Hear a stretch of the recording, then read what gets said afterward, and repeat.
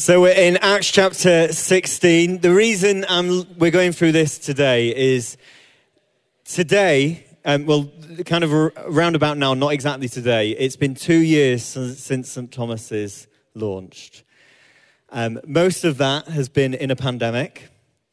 Lee and I were going through our service register earlier today. We've had now twice as many services in St. Hilda's, which isn't actually our physical home, as we have had in St. Thomas's.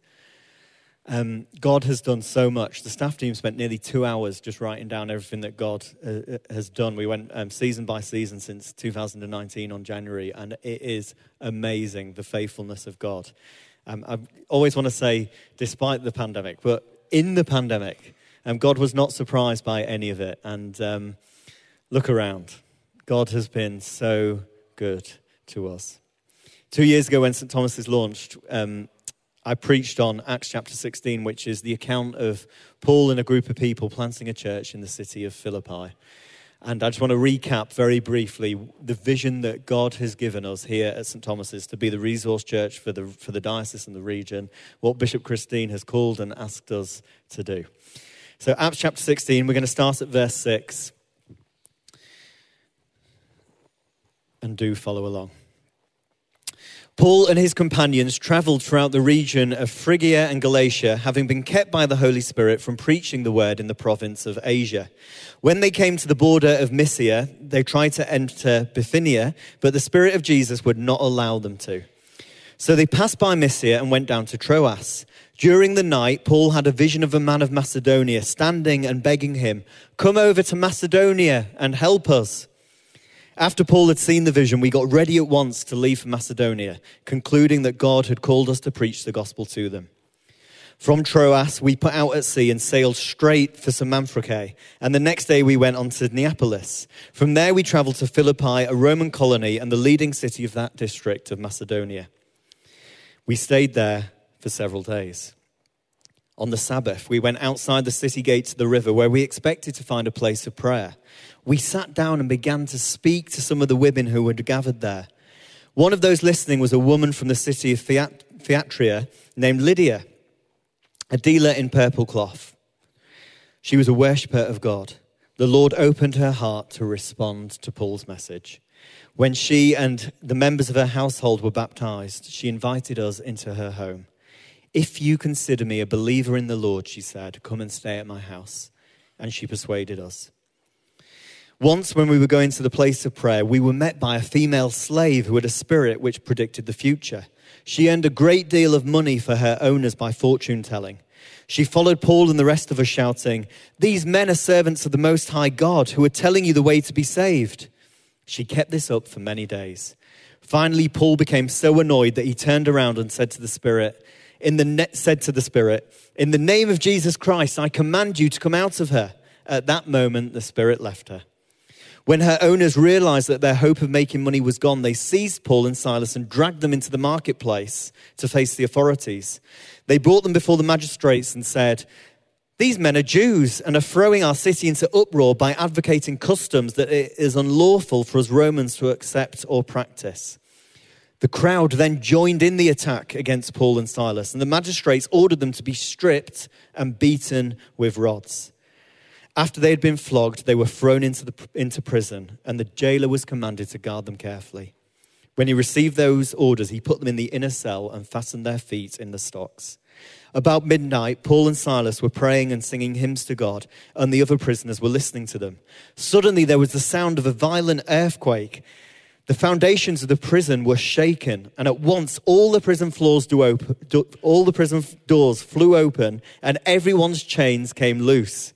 The jailer woke up, and when he saw the prison doors open, he drew his sword and was about to kill himself because he thought that all of the prisoners had escaped. But Paul shouted, "Do not harm yourself. We are all here." The jailer called for lights, rushed in, and fell trembling before Paul and Silas.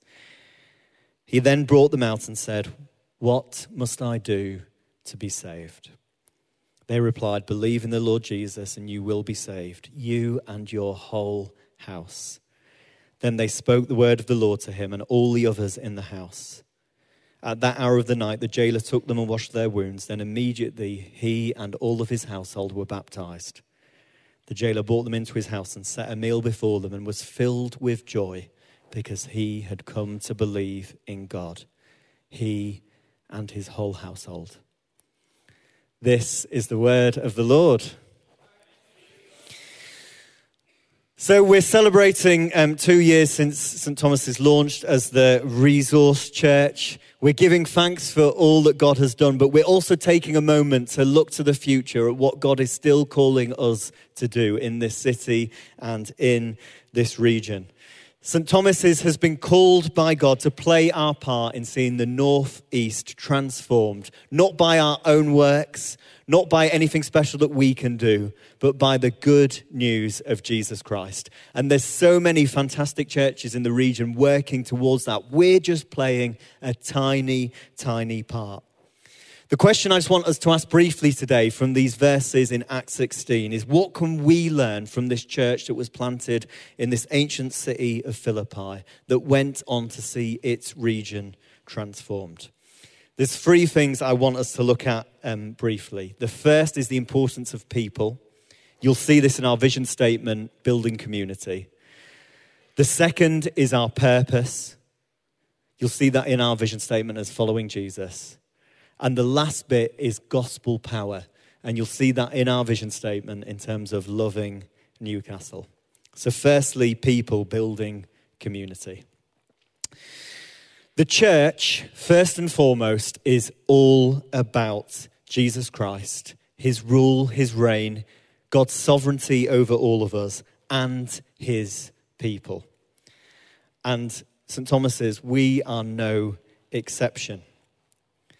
Now, we've been called by God to play our part in seeing the region transformed. Now, when you think about it, that is an audacious and outrageous vision. Bishop Christine was talking about some of the church statistics from the 1850s. Church attendance is no better now than it was then. We're longing to see people rescued and saved as they encounter the good news of Jesus. It's an audacious vision statement. However, if people are not at the forefront of everything that we do, we will not be able to achieve the stuff that God is asking us to do. Because it's all about people. Look at verse 6 with me. Paul was traveling with his companions. Roger was talking about what he loves about St. Thomas's is how lots of people are involved in leading lots of different things. Church is not just the job of 1 or 2 people. It's for all of us.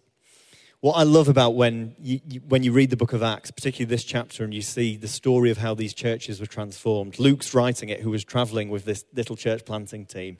And he'd say, we went there. We concluded together. We went over there. He's always talking about we. Church is only the church. Church can only be healthy church when it's done in the context of community and family. These 2 baptisms that we just saw today of Ben and Ollie, we welcome them into the fellowship of faith, which is a family. When Paul talks about baptism, in Romans chapter 6, he goes on to talk about the doctrine of adoption, how God adopts us as his children. The language of the New Testament, when it talks about church, is the language of family. Reverend Mike Pilavachi, who many of you may have heard of, he put it like this: the church is not called to be a business, but a family. The world is not crying out for more products.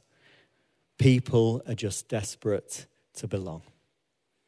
Now, we've seen that in the pandemic, haven't we? People are desperate to find a sense of belonging, where they can be known and where they can be loved and where they can be open and vulnerable. And at its best, that is the church. It's not going to be courses or programs or vision statements that bring transformation. It's going to be people behaving as family, filled with the power of the Holy Spirit, proclaiming that Jesus is the way to salvation, to the glory of God the Father. God works through people.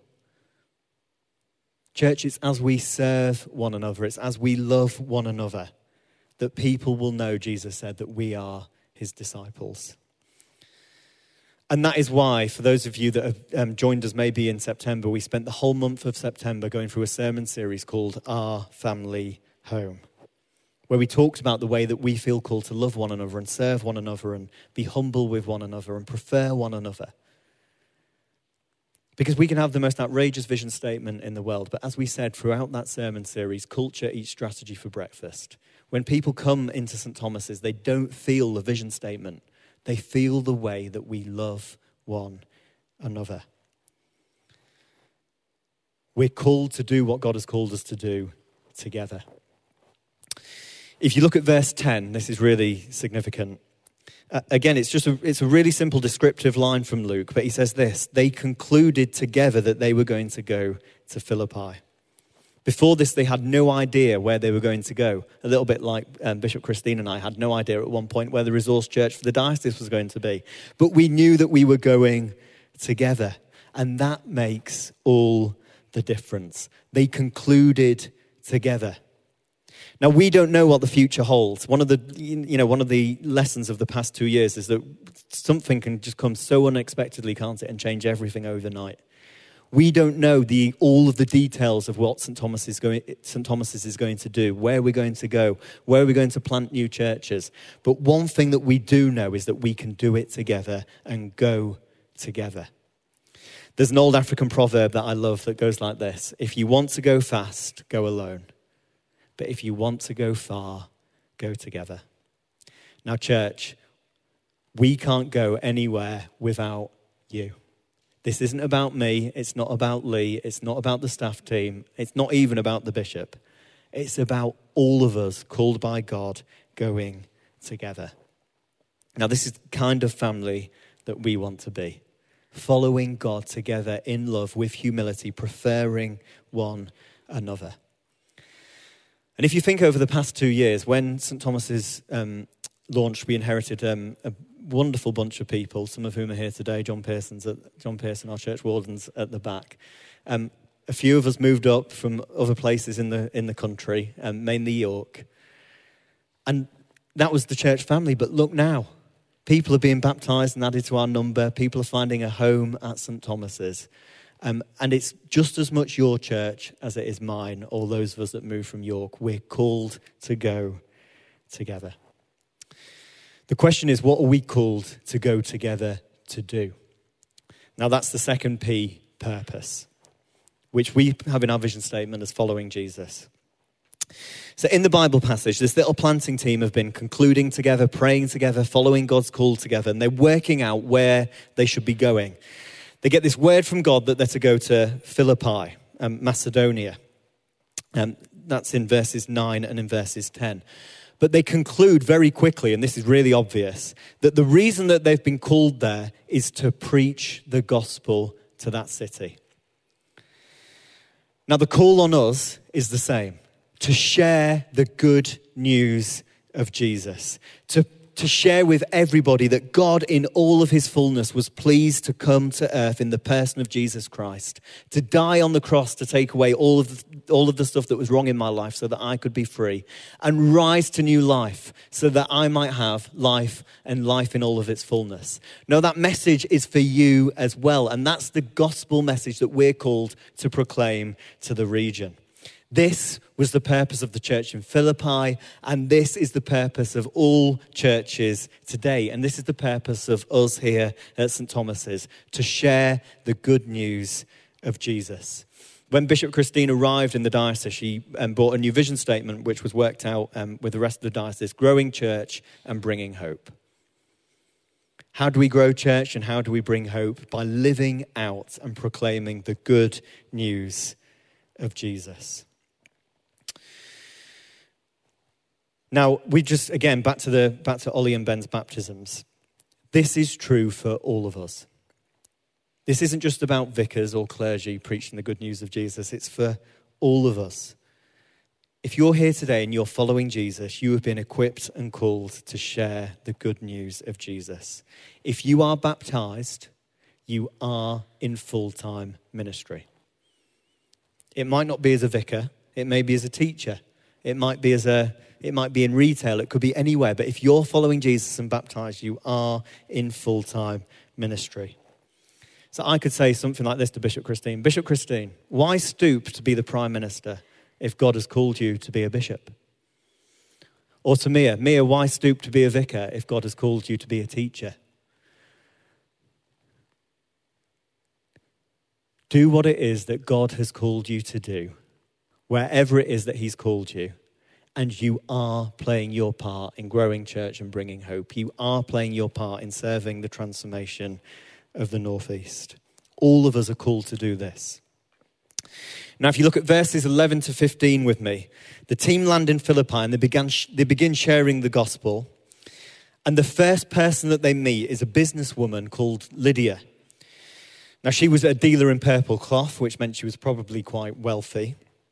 And she basically hears the good news of Jesus. There's a lot I could say about that, but she hears the good news of Jesus, and her whole household were baptized into the church. Now, imagine the impact that one encounter had on Lydia's business.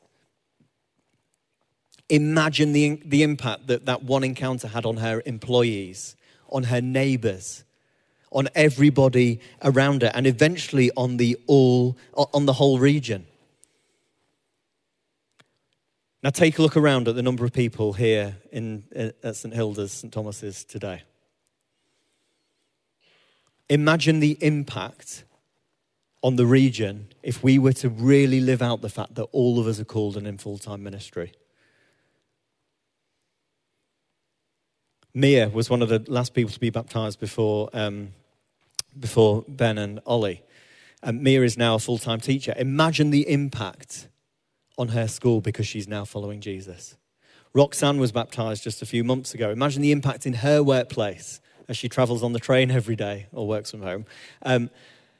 Imagine the impact on her workplace because she now knows that she's rescued and loved by Jesus. Think about the impact that together we could have on the region because of what God has called us to do. Our purpose is to share the good news of Jesus, and it's for all of us. Now, the third P is power. Now, we sum this up in our vision statement in terms of, power to love Newcastle. Now, what happens when you have a group of people who are committed together to doing family together and doing community together and proclaiming the gospel together? Well, you begin to see the power of God at work, not in them, but through them for the region. And we certainly begin to see that, don't we, in Acts chapter 16. So verses 11 to 15, Lydia and her whole household are baptized. In verses 16 to 18, a young slave girl encounters the good news of Jesus. Now, this young slave girl, her story would have been quite tragic. She was most likely trafficked in slavery to work for these people that she's working for. She's most likely just a young teenager. She's probably been trafficked for sexual exploitation as well as everything else. And she encounters the good news of Jesus Christ. And it completely changes her life. It has huge repercussions on the people that she's working for. They feel that they owned her, that they could do what they want to her. But now she knows that she's owned not by a group of abusers, but by the God of heaven himself. Now, this has such an impact on the people that this young slave girl is working for that they basically have Paul and the little church planting team thrown into prison. And what happens next is you think that might be the end of the story. They're going to be beaten, they're going to be flogged, they're locked in a cell. And what happens next is that the whole prison is transformed. So the jailer and his whole household end up becoming Christians and encountering the love of Jesus Christ. It's absolutely extraordinary. Now, what I want us to notice as we briefly look at these verses is this. In this passage, we have a businesswoman, a young trafficked slave girl, and a jailer all respond to the good news of Jesus. They're from completely different backgrounds. They have totally different life experiences. They have totally different amounts of money and bank accounts. They seem to have nothing in common at all. One is rich and at the top of society. Another is literally in slavery. Another is suicidal. One's demonically possessed. One's very young. The others are probably a little bit older. One has employees. One is an employee. And yet they all have one thing in common. They all need the good news of Jesus Christ. In other words, church, there's no one that we should not share the good news of Jesus with. No one's too bad. No one's too poor. No one's too young. No one is too old. Everybody needs to hear the good news of Jesus. Now, do you see the kind of community that the church should be? How diverse and yet united it is. Now, wouldn't it be fantastic if not just through St. Thomas's, but through all of the churches in this region, we could see similar things happen? Systems of systemic injustice challenged. Institutions like prisons, universities, schools completely transformed. Businesses transformed for the good news of Jesus. Signs and wonders on the streets. Isaiah 43, if God has done it before, he can do it again. Now, this is what we're praying for here in Newcastle. St. Thomas's church isn't just about having a cozy time on a Sunday, a holy huddle. It's about us being family with a purpose and displaying the power of God. Now, all of this leads people in the city, particularly the jailer, to ask this question of Paul and the church planting team. What must I do to be saved? Ben has asked that question. Ollie has asked that question. What must I do to be saved? And the answer for anyone asking that today is the same now as it was then. Believe in the Lord Jesus Christ. Now, in Philippi, this was deeply countercultural. People worshipped Caesar as Lord. To proclaim Jesus as Lord was deeply subversive. The same might be true here in Newcastle. There's 55,000 people worshipping at a little cathedral called St. James's Park down the road at the minute. To worship something other than football might look deeply countercultural and subversive. And yet for us to proclaim Jesus as Lord is the only way that we can have hope and be saved. So as we look back over 2 years as what God has done with us as a church, and as we look forward to what God is calling us to do in the future, it's basically the same. To love one another and be family, to do church really well and healthily together. For all of us to play our part in word and deed in proclaiming the good news of Jesus Christ. So that we can see this beautiful, amazing part of the world transformed. And people coming to know the God who created them. So I guess the question for all of us 2 years on is, and some of you may have only joined the church in the last few weeks, I know a few of you have. The question 2 years on is, are we still up for it? Are we up for playing our part in what God is calling us to do? Can I invite you to stand where you are as we respond and as the band come up?